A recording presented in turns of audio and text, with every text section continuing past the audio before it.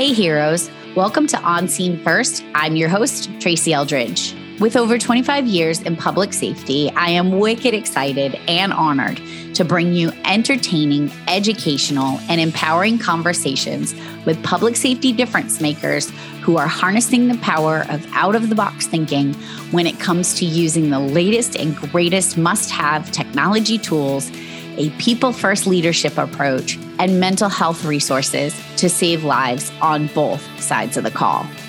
Before we get started, I would like to say thank you to our premier sponsor, NGA 911.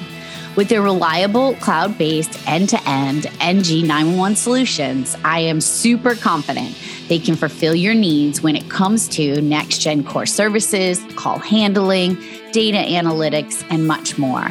Oh, and did I mention it is affordable and customizable? Make sure you visit our friends at www.nga911.com and tell them Tracy sent you. Now, on with the show.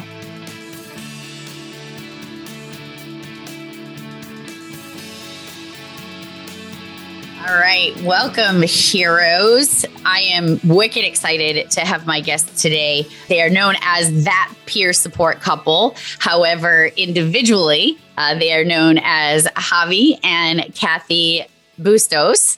And I'm super excited to have you guys here. You are doing amazing, amazing work. Before we get into any of the topics that we're going to talk about, I would love for my listeners to get to know each of you individually, and then we'll get to know you as that peer support couple. So who would like to go first? I'll go first. And hello, Tracy. Thank you for having us on the podcast. And hello to everybody listening. We love the fact that we can talk to others in the podcast forum and hopefully get the message out. But my name is Javier Bustos. Everybody calls me Javi. I've been in law enforcement for 23 years in Austin, and I'll be retiring in August. Prior to that, I was in the United States Air Force, security forces, law enforcement again, for about 8 years, active duty. I have lived a really great life serving others. And the fact that I am here on what I always call the other side, because I did go through trials and tribulation like everybody else does in their lives, a diagnosis of post-traumatic stress disorder. I'm happy to be on the other side where I can help others help themselves. I love that. Kathy? Of course, my name is Kathy Bustos, and I am the other half of that peer support couple. I am retired police lieutenant after 25 years. I served in 2 different departments. I am now a master's college student studying counseling to treat first responders. So I want to continue to serve first responders in any capacity that I can. And I have found that when I couldn't decide what I wanted to be when I grew up, I saw a lot of phenomenal people around me who were serving first responders in the counseling profession. And I decided that that's what I wanted to do. I love that. I love that. Right. And Tracy, I would just tell you and tell others listening right now, listen to Kathy, and I'm just a comedy relief. Okay. She's, as I refer to it, she's the wicked smart one, like, because I'm from Massachusetts. So, okay. And usually folks will try to determine how long it's going to be before I say the word wicked. So there you go, friends that are keeping track. I do think it's amazing that you have both lived a life of service, but now you are serving others. I think we're seeing a lot of folks that have gone through their stuff, whatever it is. And I'm sure we're going to get into that, but finding a way to give back in a very different way. I know that when I was forced out of my profession that I loved because of my situation with PTSD and some of the failures in leadership, I was very angry and resentful. And it took a while. It took a while for me to get to the mindset, like, wait a minute, my story's already written and I just have to stop stealing the pen. And I'm going exactly where I'm supposed to be, doing exactly what I'm supposed to do. And it sounds like you guys are doing that same exact thing. I would love to know how this got started. And when I say this, I mean that peer support couple. Where was the place where you were like, all right, this is what we're going to do because this is what the service looks like? We call it the broken road. God bless the broken road. Yeah. Everything that we went through individually and as a couple, and our healing process is what led us to be that peer support couple. But I'll let Javier tell his story. Right. And it's funny because like we tell this story and there's always the mandatory eye roll from Kathy. because I think it's a fantastic story, and she does too. But it's just part of our humor in it all. But basically, we met, and it was in 2001 early. Both law enforcement officers at the time. We met in the chat room for law enforcement only on policeone.com. Way before it was trendy. Yeah, way before it was trendy. Yeah, we met online. That's awesome. And our relationship, of course, blossomed, and we got married. And, I always say this, not realizing it, but we both brought past traumas from our previous lives into our marriage. Yep. And a lot of people don't realize that you do that sometimes, especially when you're coming into a new marriage, that you bring your traumas. We went through some tough times. Kathy was already peer certified in the state of Texas through ICISF. I was very interested in it because she was educating me on what she did as a peer. Time went on. We went through some bad stuff, and I got peer trained. And then we went to a seminar in Huntsville, Texas at San Francisco State University. It's at the Bill Blackwood Law Enforcement Management. It's called the Post-Critical Incident Seminar. And that's where we got a lot of help.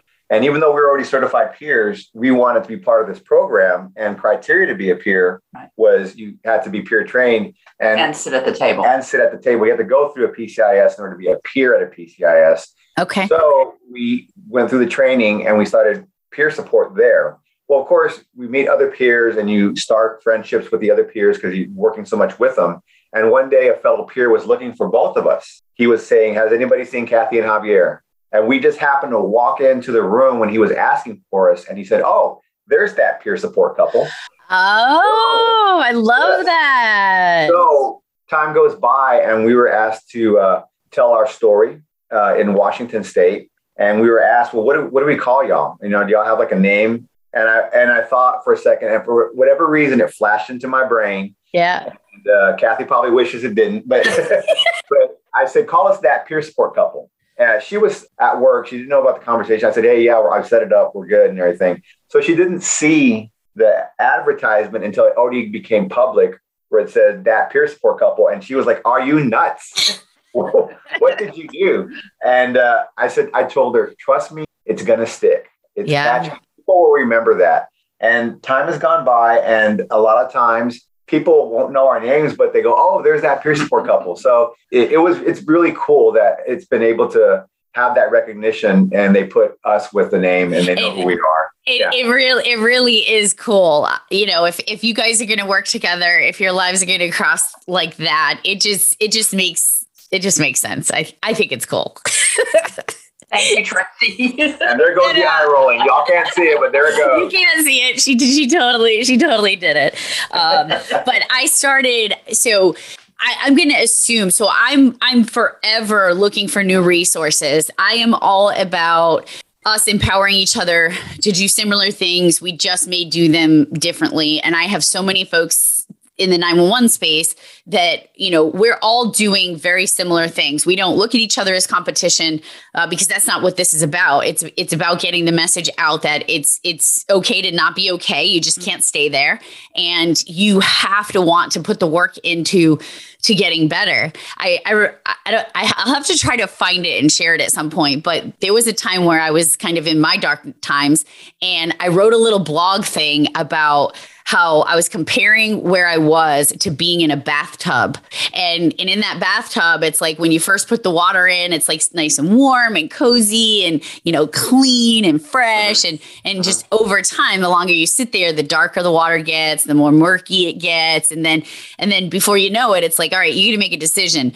Every once in a while, you just let a little bit of water out, let more in, but it's really not cleaning it. And at some point, you just have to pull the plug and just drain the bathtub, clean it, scrub it, and kind of start over. And that's what I know that I did. And I know a lot of folks have done similar. Would you agree that that's kind of where you guys got, or were you more like letting the water out and filling it back up? That's absolutely what we did. We were trying to, even though we were both trained peers, we were talking the talk, but not walking the walk. Right. So you were telling everybody else they need to get help, not looking in the mirror at ourselves. Yeah. So I refer to that as I was the carpenter whose house wasn't finished. Yes. I like that. I do like that. And that was us. Even when we sat down at the table at Post-Critical Incident Seminar, we were still like, oh, this is going to be good training for us, and still very arrogant about where we were at, me more so than him,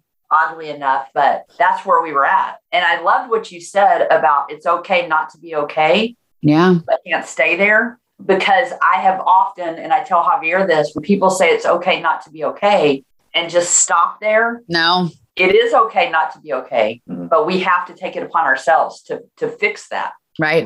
Because it's also okay to be okay. It totally is. And you know what? I love that you said that, because I read something on somebody's social media the other day, and they said sometimes people absorb that victim type mentality and they feel like that's who they are. Like for a long time, I felt like that's all I had to offer now, is that I was just this person who was broken and beaten, and there was no more. And I know that today is totally not the case. So I do think it's very important to have the mindset that, yeah, we go through some stuff in public safety, like all aspects of public safety, from the call, from the telecommunicator, all the way up to hospital workers, even the callers. I remember some callers that I want to reach back to and find and be like, hey, are you okay?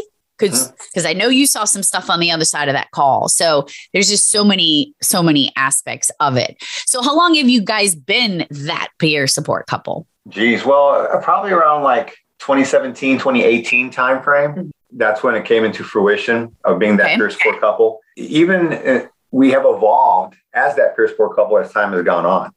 Very much so, because of course, like I say, Kathy's moving up. She's going to be a clinician. She's going to be an LPC. Love it. So, the fact that me as a peer, I'll be able to draw on her knowledge, not to try and be a junior clinician or like that, right, but her learning to be a clinician. And when I'm with all our other clinicians that we do work with, they give me such a unique point of view sometimes that helps me think outside the box as a peer.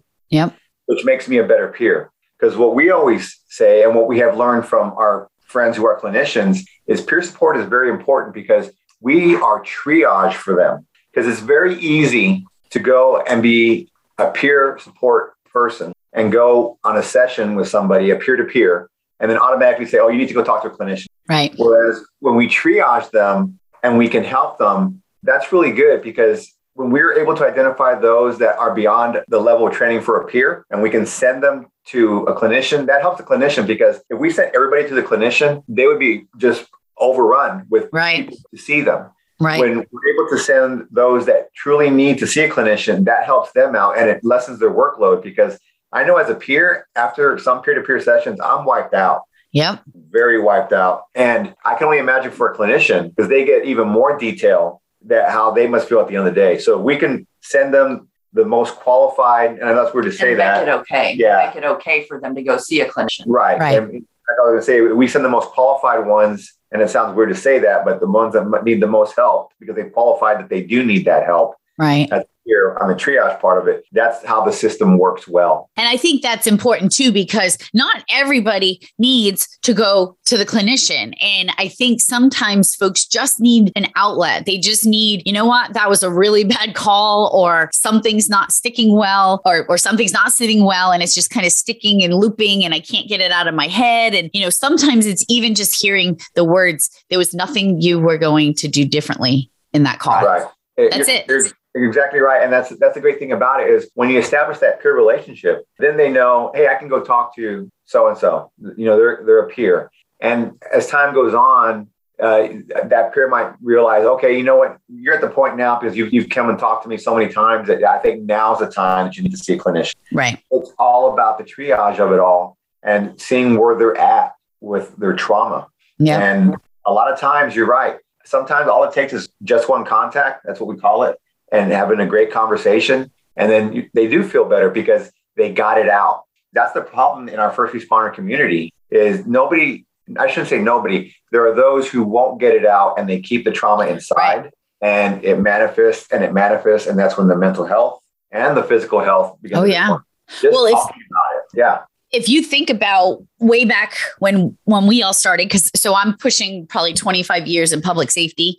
If you think about back then, nobody was talking about it. And especially as a new telecommunicator, a police officer, firefighter, EMT, whatever it is, you get to that bad call, the first one, whatever it is, and everybody's just going, doing, and then that's it. And you're sitting there going, well, that was messed up. And, but yeah, nobody's talking about it. So, all right, I'm just not going to talk, because that would be weird if nobody's talking about it. And then I start talking about it, because I could list a handful of calls that it was like, that was messed up. Why isn't anybody talking about it? Like, I feel like I want to cry. How come nobody's talking about it? Right. And did you ever notice how, like, back then, if anybody talked about it, it was gallows humor, and we made very dark jokes about it. Yes. And we still do to an extent. Yep. We still do, but that's how we sometimes would get it out, is we would make the gallows humor jokes. Yeah. Right. And the thing of it is back then, I call it back in the day. Yep.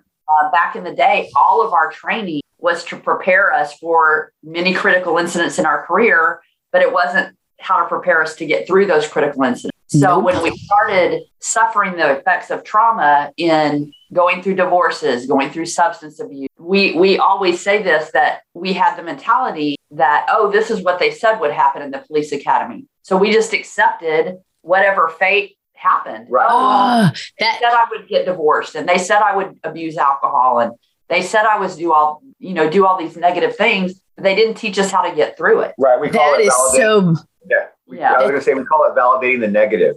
We validated the negative that we were taught in the academies and training. And like Kathy said, we're like, oh yeah, well, you know what? They said I was going to get divorced. I was going to have the starter wife kit, blah, blah, blah, things like that. And we validated it because that's what was put in our brain. Well, and that's exactly what, like, I never thought of it that way. Like, never in a million years have I thought about it that way, because now I'm going back to like my training, and you're right. I would say things like, hey, these are the things you need to watch out for, but nobody ever finished the sentence. But, right. Finish the sentence. We need a t-shirt that says that. Finish the sentence. Yeah, yes. Exactly. I love that. Yeah. Like just even looking at that, and I get really excited about things like that, because now that's something to bring next to another training is, you can tell them what to watch out for, because we want them to recognize it, and then have that, we know the semicolon means a lot of other things, but have the semicolon to finish the sentence in a different mindset is, these are the things that could happen. These are the things you should look out for. And if they do, here are even just three things to do if, the first thing. One of the things that I noticed is that in this profession, public safety is in general, we eat our young. Everybody says that, right? Yeah. But I notice in like public safety Facebook groups and things like that, whenever somebody is coming into the profession and they're super excited, like, oh, I just took a test. I'm getting hired here. I'm going to be a firefighter. I'm going to be a police officer. Do you have any advice? And everybody's like, run, like, don't do it. And I want to get better at saying, hey, it's going to be a hard job, but make sure you get yourself a routine and ways to cope, because you're going to need it. And we're not doing that yet. Yeah.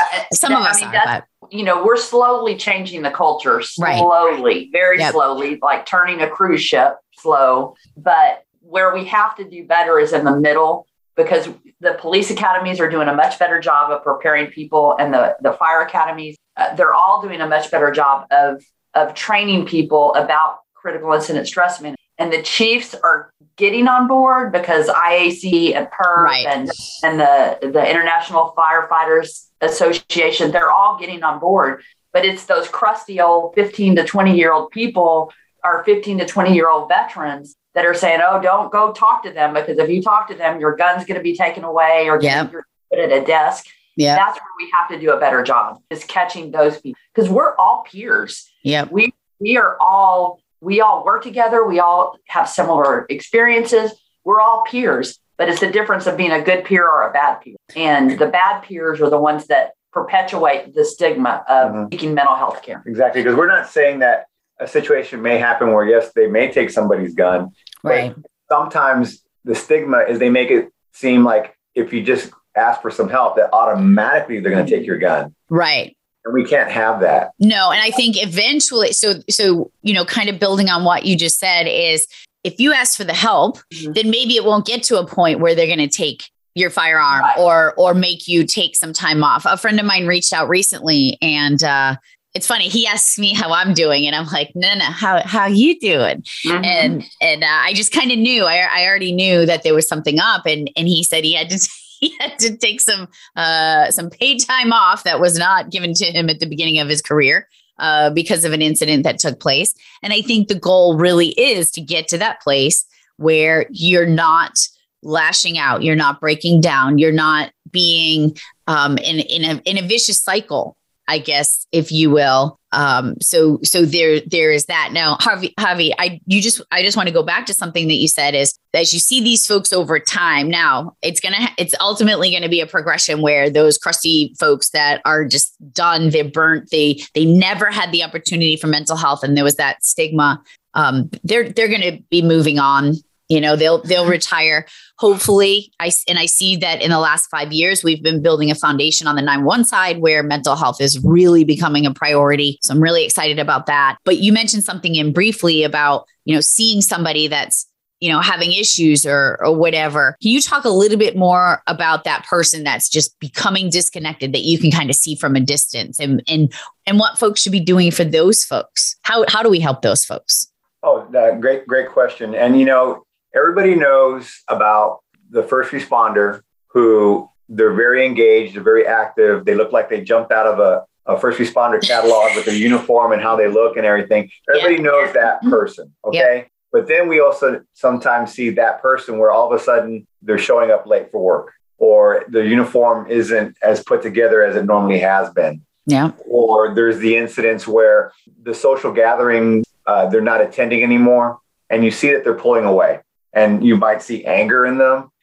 They could be very caustic, but you see those things. And what happens is because we put ourselves in this world with trauma and we think trauma as being normal, we just put that to that first responder like, oh, they're just bitter now. That's just part of the career. Just part of the career. Yeah. And nobody ever thinks sometimes to pull them aside and say, hey, I've noticed things with you. I really noticed that you're disengaged with the rest of us. Is anything going on? Are you okay? Can I help you in any way? By just making that contact and letting them know that you are sincere in what you're saying, you may open up that conversation where they can finally let it out. Yeah. Sometimes that's all it takes to help that person who is drifting away from the group in a negative way to get the help that they need. And I always say, we go out there and we help the public so much, and we talk to them and we give them so much advice. And sometimes we take abuse from them, but we're sometimes so afraid or worried about talking to one of our own in the same way. Right. And we have to stop that. We have to stop basically putting up the walls between each other in the first responder community and reaching out for that contact. Yeah. So that's what I would say. Yeah. And, I think too, and I want to get your thoughts on that too, Kathy, is we have to get rid of the stigma too, that it's only, how many times do we say, if you're struggling, reach out? If we're struggling, reach out. And I've started #ReachIn because I know that when there were a few times where I was in a really, really, really dark place and I had 1,000 people that I could have very easily reached out to, and I wasn't. There was absolutely no way. I wasn't calling anybody. I wasn't reaching out. I couldn't. I felt like a failure. I felt like an emotional mess. I felt like nobody wanted to be around me. I felt like every time we were together, I was just crying all the time. And so it was just easier for me to pull away. So I've kind of started the mentality of when you see those things, right? You see the person that used to be, I used to joke I was Julie McCoy, the cruise director, like on the Love Boat. Yeah. Like I was the one that was planning all the fun. Like, hey, let's go to New York at Christmas time. Let's do this. Let's do that. And before you know it, it was like, boop, silence. Yeah. And nobody reached in. In my case, like I look back and unless I was vocal, and if folks are hearing this, they might be like, well, wait a minute, I checked on you.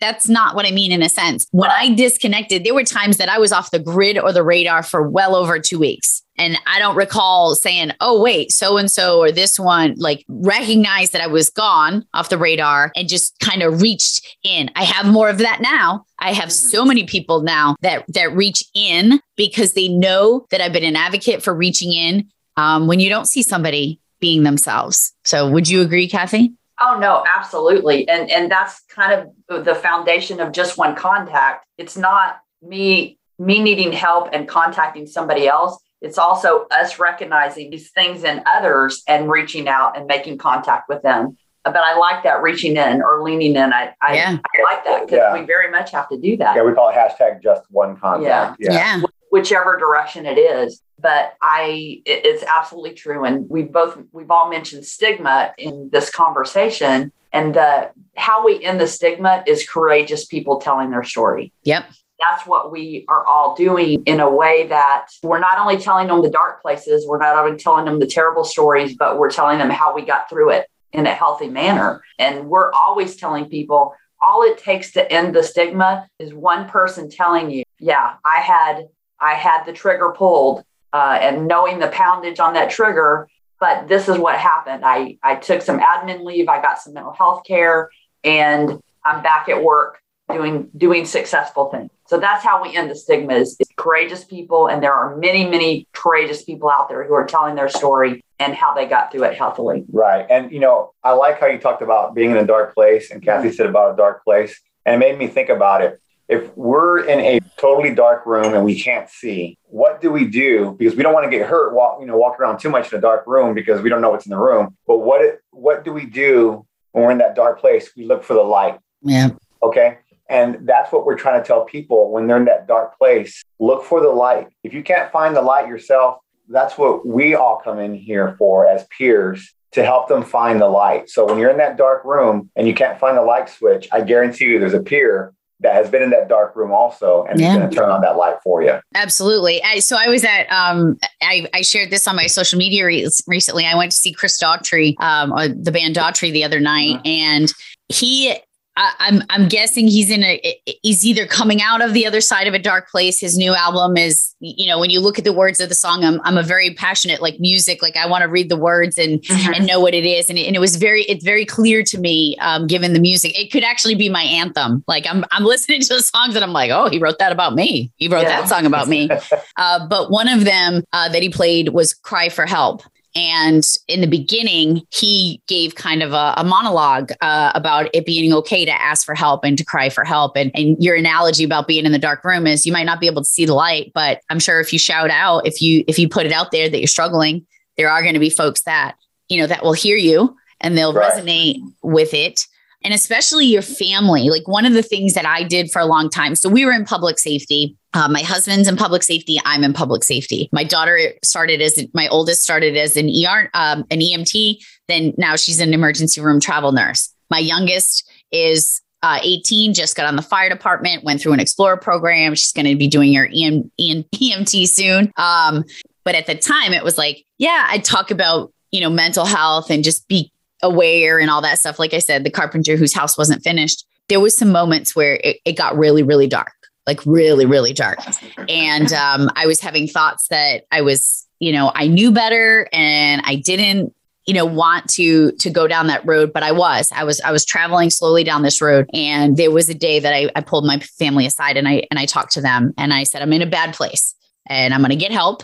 I don't know what that help looks like yet, but I just want to let you know that I'm aware I'm not very fun to be around. I'm aware that I'm being mean and that I'm being angry and that I'm being sad. But I'm going to get help. And that was probably the best thing I have ever done in my life. Are you able to talk about the importance of sharing with your family what you're going through? I can tell you that we didn't do a very good job of that. Right. But I'm assuming you're better. I'm assuming you're better. We are much better. Yeah, we talked about that openly because as Kathy says, I came into a ready-made family. She had 2 kids. Okay. And when I came into the kids' life, our son was 15, our daughter was 8 going on 9. Okay. So it wasn't like they were itty bitty. Yeah. And, we always say we made a lot of mistakes sometimes as far as the trauma that we were going through individually and then as a couple. And bringing it home. Yeah. And we always tell first responder families that have kids, your kids know when you had a bad day.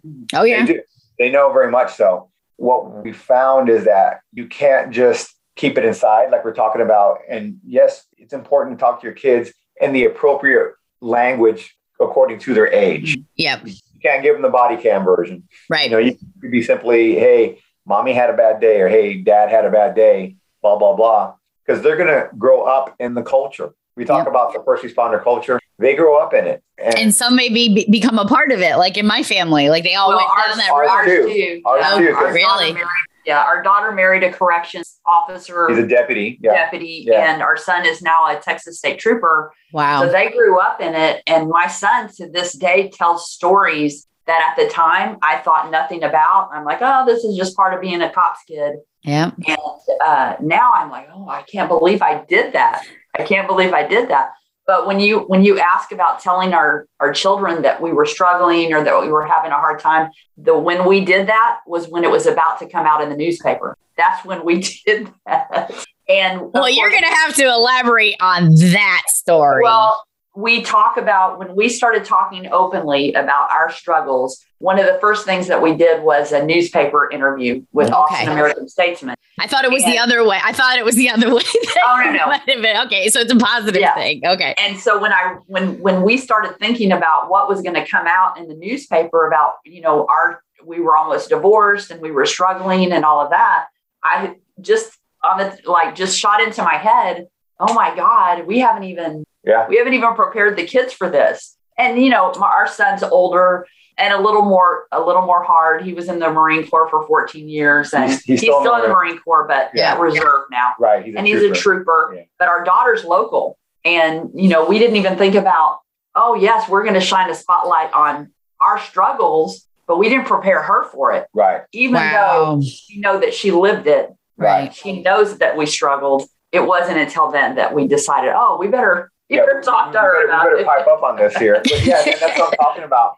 Our children, we made the choice of becoming veteran or going to the military veterans and going into the first responder community. We made that choice to do those things. Our kids did not. Right. They basically pulled into the world. Mm-hmm. Yeah. And we have to do a better job as parents, first responder parents, to educate our children along the way. Because a lot of times, like you said, they follow in our footsteps. What we don't want them to do is follow in our footsteps of all the mistakes that we made and the trauma we experienced and didn't get help. Right. Very fortunate. Our son-in-law, he's like the rock as far as he's in a really good place. I think him going to the beach almost every weekend is his therapy. Yeah. He's grown up in that, but he also knows that we're available. Our daughter, she also works for the state, for the Department of Public Safety, like our son being a trooper, but she's on the civilian side of it. And they've all learned that they can express things that bother them at different points of their lives and their careers. And same thing for our son and our daughter-in-law, because she's a Navy veteran as well. Wow. A lot of service in your family. Thank you. Thank you. And thank them all. Thank your family also. Yes, very much so. And they've learned that, yes, if something's bothering them, to get it out, because we don't want them to follow in our footsteps, traumatized through their careers and their lives. Right. We want them to be able to fulfill their obligation careers, but to be able to manage when they're going through something bad. And we're not saying that they need to come and talk to us every time, right, but they know their departments offer peer support. Mm-hmm. Right. So they know that if we did it, we went to peer support, we went to clinicians. They know that it's okay for them to do that too. And I think that's where the stigma starts to shift, right? So you see the next generation coming up and it's like, oh, okay, we can talk about it. And I think another important point that I'd love for you to come back to is, you mentioned a few folks in your family, they're good, like they're okay. I think there are times where folks are worried that this doesn't bother them. And I'm like, absolutely not. Like, no, it just means that maybe you've put the tools and the techniques in place. And maybe you haven't hit your trigger yet. And what I mean by trigger is, in my place, I knew I had stuff. I had stuff back to being a child and young adult and, bad relationships, an ex-husband, like whole 9 yards. And I met my amazing husband, Jeff, who picked up the broken pieces that he had nothing to do with breaking. At the time, I had the job that I loved. I was the chief dispatcher. I was on the fire department. I had 2 beautiful daughters, a dog, a beautiful home. Like I wasn't financially struggling. Like everything was amazing. And then all of a sudden it was like, whoop, an incident happened with one of my managers and the Band-Aid got ripped off of wounds that had not healed yet. And before you know it, I just kept picking the scab off and it just kept hurting and hurting. And before you know it, it was just this injury was spreading and I lost control of it. So I when folks ask specifically, like, is there something wrong with me because this job doesn't bother me? I give them one of 2 things. Either you're just okay and you have the resources and maybe you don't have risk factors, or you haven't hit that place yet. Yeah. And there's a strong psychology about people who go into the first responder profession, having had all those adverse childhood experiences and have high risk factors and things like that. So many of us, me included, come into this profession already scarred. Yep. And so I think there's a big component of people who have the traumatic experiences and are resilient and they do the right thing. And the people who are already traumatized when they get into this profession, and then we just add to it. So I think there's a big component there. The ex-husbands, the abusive spouses, the traumatic childhoods, all of those things take part in how we get through these critical and how we're going to be able to move forward. Yeah. You know what I mean? The brains. Yeah. She's amazing. And another thing I'd like to say is your husband, Jeff, kudos to him. Yeah. Kudos to him, because you know what? It's very hard sometimes to find a trophy husband. And knowing that Jeff is a trophy husband like me makes me feel really good. So Jeff, you ever need anything, buddy? I'm here for you. See, we'll have to have a support group for the spouses who have to put up. When I think it was episode 2, I had my daughter on and she was 17 at the time. And I was like, let's talk about what it's like to not have 1, but 2 public safety parents and 1 with PTSD. So that's fun. She couldn't do anything, nothing. Like she was going to everything. I think she's still in therapy over the time I sold her trampoline because I was afraid she was going to hurt herself just because. Or they get grounded because you heard a call and you're like, if you ever doing that, you know what, you're grounded anyway. You're not going to do it. Yeah. She gave me a mug for Christmas one time and it said, before I opened it, she said, let me just explain. She's like, don't take it the wrong way. And the mug said, Mrs. Always Right. And it was funny because I would always say like, no, you can't do that because, and then it would happen. So right. she's a hoot, that kid. She's done well. And she's she came out of an Explorer program that I run with some 4 or 5 other amazing instructors. And we are teaching them about mental health at a young age because it is important. And I said to her, I said, you're getting on the fire department and you better know that first bad call that I know you've gone on. And she's like, I know, Mom, but you don't have to be like on top of me. Right. Like, I know what I need to do. But I'm convinced that we need to start peer support for our children. I agree.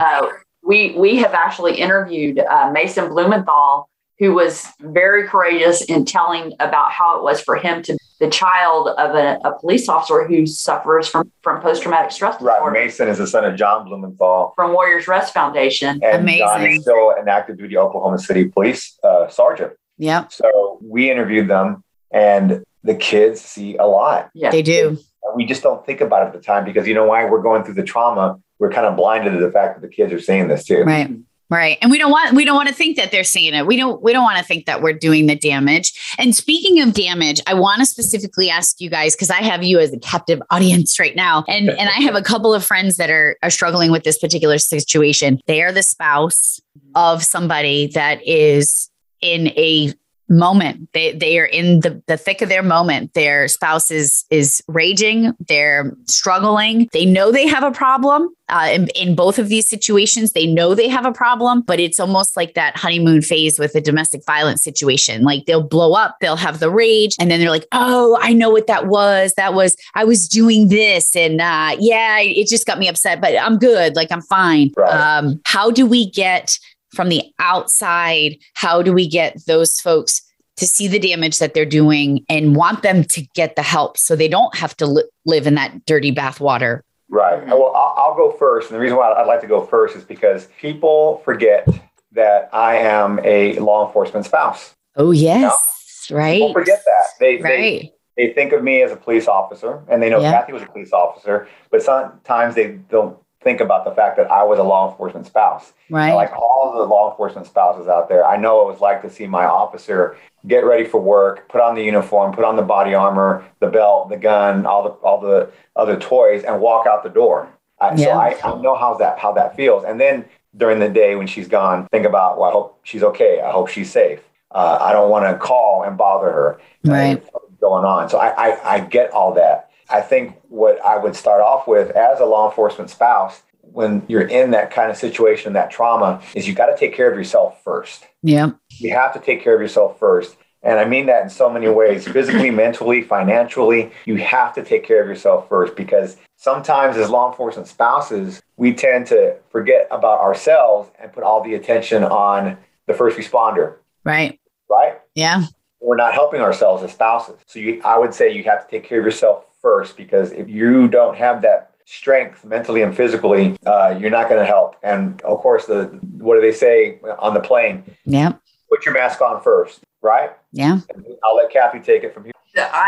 I'm a firm believer in education. I think we should be preparing the spouses from the time their significant others start the police academy, through field training, through in-service. You should be educating them on on the changes that they're going to see and how you deal with these changes. And there are a lot of resources out there. When I was in training before I retired, we had a training day for the police spouses. And and by educating them, I don't mean telling them this is what you're going to see, but you just have to deal with it, because that's not proper education. This is what you're going to see, but these are some of the things that you can do to mitigate those problems. Right. But I give 3 books out. I Love a Cop is one, Emotional Survival for Law Enforcement is another, and 5 Love Languages. And I would always get eye rolls from the guys on the 5 love language. But that was something tiny that we did that had a significant huge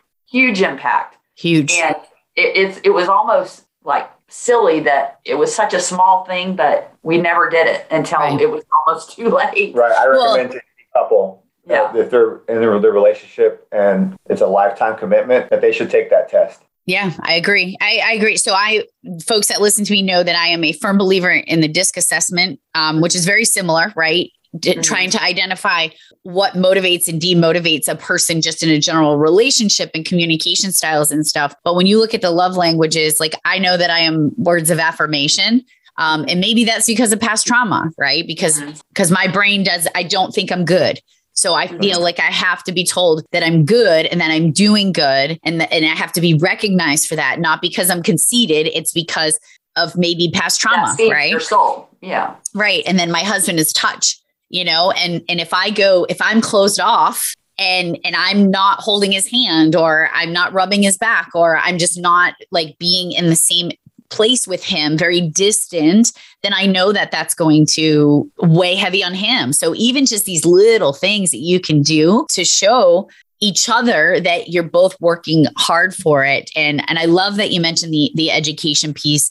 I hope that my friends that are, in these struggling places with their spouses are able to see that it's important to take care of themselves too, right? Because they're putting everything that they have into, and I'm a huge believer in EMDR, eye movement desensitization, reprocessing, and anybody can go back and listen to my podcast. I talk about it all the time, but for me, that was something that allowed me to start to heal, right? To start to separate some of the emotion from the events. And I wonder if that's something that could be helpful for that spouse as well. We both, and I'll speak for Javier, we both had EMDR at post-critical incident seminar when we sat down at the table for the first time, not knowing that what we were there for, but we both had EMDR. And I think it was more helpful for me because I had a lot of childhood stuff that I hadn't dealt with. And Javier, he had a psychologist at his department. They had a peer support team versus I was from a smaller department. But EMDR was very helpful for me as a spouse and as a law enforcement. Right. And it helped me recognize some things that I had brought into the marriage that was causing dysfunction in our marriage. Yeah. And so I'm a big proponent. Everybody laughs at me and clinicians are like, no, you don't want to tell people that. I think everybody should have EMDR. Listen, I think like every class I go into, I'm like, listen, I'm going to tell you some stuff. You might not feel warm and fuzzy, but no, number one, this isn't the Oprah Winfrey gift show. It's not like you have PTSD, right? But I will tell you, if I had the opportunity to give the gift of EMDR to every single person that sits in my class, I would. And it won't work for everybody, but there are other treatments out there. It's just the point of getting the treatment. Right. We just recently able and privileged to see brain spotting. Okay. Where EMDR didn't work on this person. And the clinician also knew brain spotting practitioner. And wow, just like how we see the great things with EMDR where they come out a different person and they're walking lighter and their shoulders aren't as burdened. We saw the same thing after a brain spotting session where it was absolutely amazing. Can you give a little, because I have not heard of brain spotting, but can you just give kind of a little overview of what it is so my folks know, and if that's something that could potentially work for them? No, not really. Well, it's magic. Yeah. EMDR, I can tell you this much. EMDR deals with unsticking the trauma that is stuck in your prefrontal cortex. Yep, that I do Brain know. spotting has something to do with the central part of the brain that maybe it is more trauma or longer trauma, and it has sunk far, I guess. Deeper, I guess. I apologize for even this language, but it has sunk deeper into the brain, and it takes more work to get it.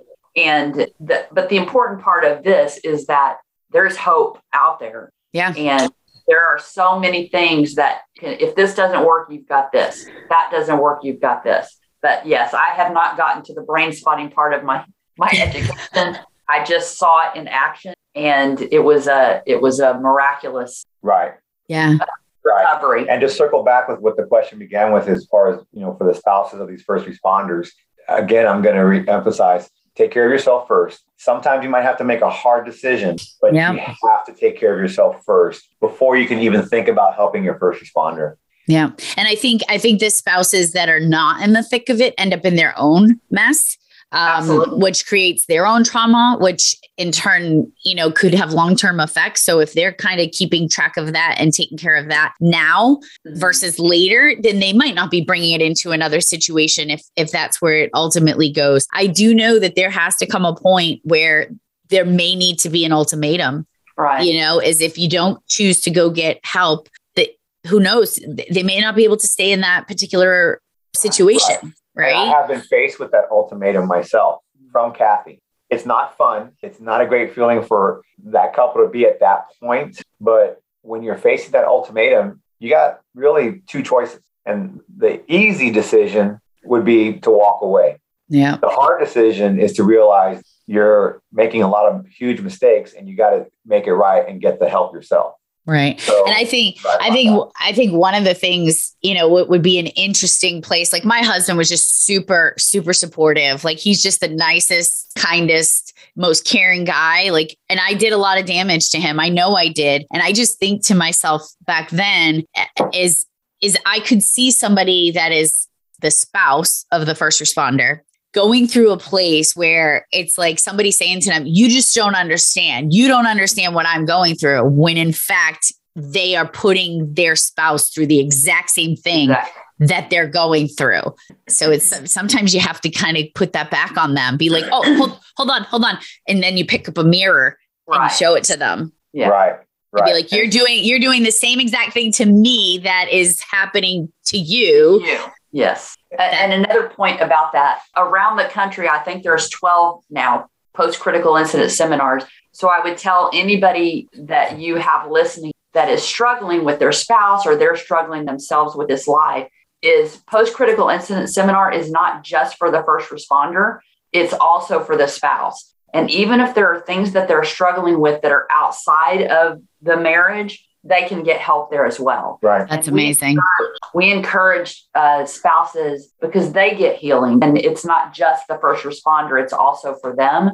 So check out where you live at and see if there's a post-critical incident seminar, or in some states, they call it LEAP. LEAP, L-E-A-P. Virginia is a LEAP. California is a LEAP. Arizona is a LEAP. And I think Oklahoma has a LEAP and a PCIS, but it's Law Enforcement Assistance Program. It's a 3-day seminar, and it's for us, it was life-changing, and for thousands of others that we've seen, it's been life-changing. I would highly recommend that for the spouses that are going through this. I agree. Because, it's interesting.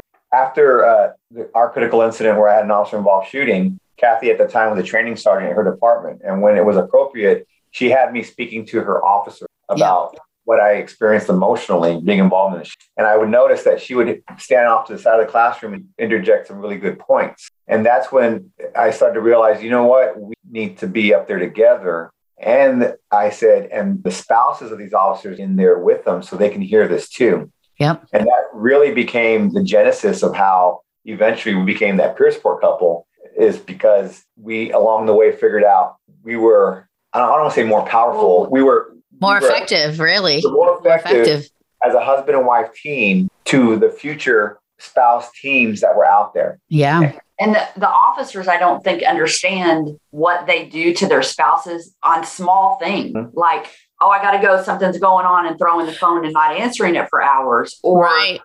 In our case, he called me. Don't do this, guys and gals, if you're watching. He called me before his incident was over. And the suspect on the phone, I can hear the suspect revving his tires behind him. And he goes, oh, crap, I got to go. And he hangs up. And so as a cop, I was mad. Yep. As a spouse, I was mad. So he got both personalities. Oh, yeah. Yeah. My husband and I, we worked together. My husband and I used to dispatch him on fire calls. There's nothing worse than a husband and wife that do the same job. Because you get it in both directions. Yeah. But I reacted, of course, in anger. And then I had to also, it slapped me in the face that what if that was the last text message I ever get to send him? Right. So I'm like correcting all the curse words I said to him in the previous two. Right. But we often don't understand what we put our spouses in our day-to-day jobs, in the small things. And we try to impart that on people, but definitely PCIS if they have it. And you can even go to other states like Texas. Our PCIS has had first responders and their spouses from other states. So if you don't have it in your state, look around or contact, put you in contact with somebody. Which that's amazing that we've had people from other states come to our Texas PCIS. At the same time, too, sometimes they come to a PCIS out of state is because they don't want anybody to know where they're from, that they went to a PCIS. So there's still that stigma within getting the help. Yeah. Yeah. And we have spouse peers. The spouse peers are there to remind the spouse, you are not just here because inevitably there will be spouses that say, well, I'm just here to support my husband, or I'm just here to support my wife. Yeah. No, this is for you. This is for you also. So some of the best times I've had as a peer is in small groups. Sometimes they'll put me in the small group that are spouses. And then they'll sit there and look at me like, why is he in the small group for spouses? And then I do what I told you earlier. Yeah, yeah. I too am a law enforcement spouse. And when I see the flash in their eyes that they get it, then they're ready to accept me because they do realize, hey, he is a peer. Yeah. He's a spouse. So right. That's amazing. Well, this has been an amazing conversation. And you know what we did? We finished the sentence, right? Like, so we told folks that it was okay to not be okay, but we also gave a whole bunch of resources for folks to move forward. And everybody knows they can go to my website, onscenefirst.com. They can reach out to my email on Facebook, social media, wherever they can find me, and I can get them in touch with you. But if they want to find you on their own, can you share where our listeners can find you guys? Everywhere. Just Google that peer support couple, right? I was about to say that if you do put that peer support couple in Google, we do pop up. I joke, I say we're a cancer all over Google because we do pop up. Good. But you should be spreading, damn it. Yeah. But we have a website, of course, at KathyandHobby.com. Okay. We have Facebook, we have Instagram, we have Twitter, LinkedIn. We have our individual LinkedIns. Mm-hmm. We have our email, KathyandHobby@gmail.com. Okay. And we like to think that it's pretty easy to contact us with all those mediums. Mm-hmm. And if anybody has questions about what we've talked about today, please email us. And even if it's a question about, well, what did you say about that PCIS thing or whatever? Or where is one? Where is one? Yeah, we can help them find one because that's what we do. Yep. We endeavor to help others. I love it. I wish I knew that where exactly you guys were located before I head off. This will post after, so this will launch after I spend some time in Texas, but I do know I'll be back in the area and I would love to meet up with you guys and share a meal. Share some space and just really have some good conversations. I think there's a lot of good work we can do together. So yes. I appreciate what you guys are doing. Continue the mission. And I'm sure we'll be in touch and doing some cool things at some point together. So I appreciate you guys. Thank you for being on my show. Thank you for having us. Thank you for having us. And to everybody out there, it's okay to be not okay, but finish the sentence out there, people. But it's not okay to stay there. Absolutely. There you go. Awesome. Hey, heroes. We hope you enjoyed the show. Please like and follow me on my On Scene First social media so you too can keep up with my shenanigans. And make sure you get to know our friends over at NGA 911. You can start by heading over to their social media and thanking them for being our premier sponsor. Remember, stay safe, stay strong, and stay here. We need you.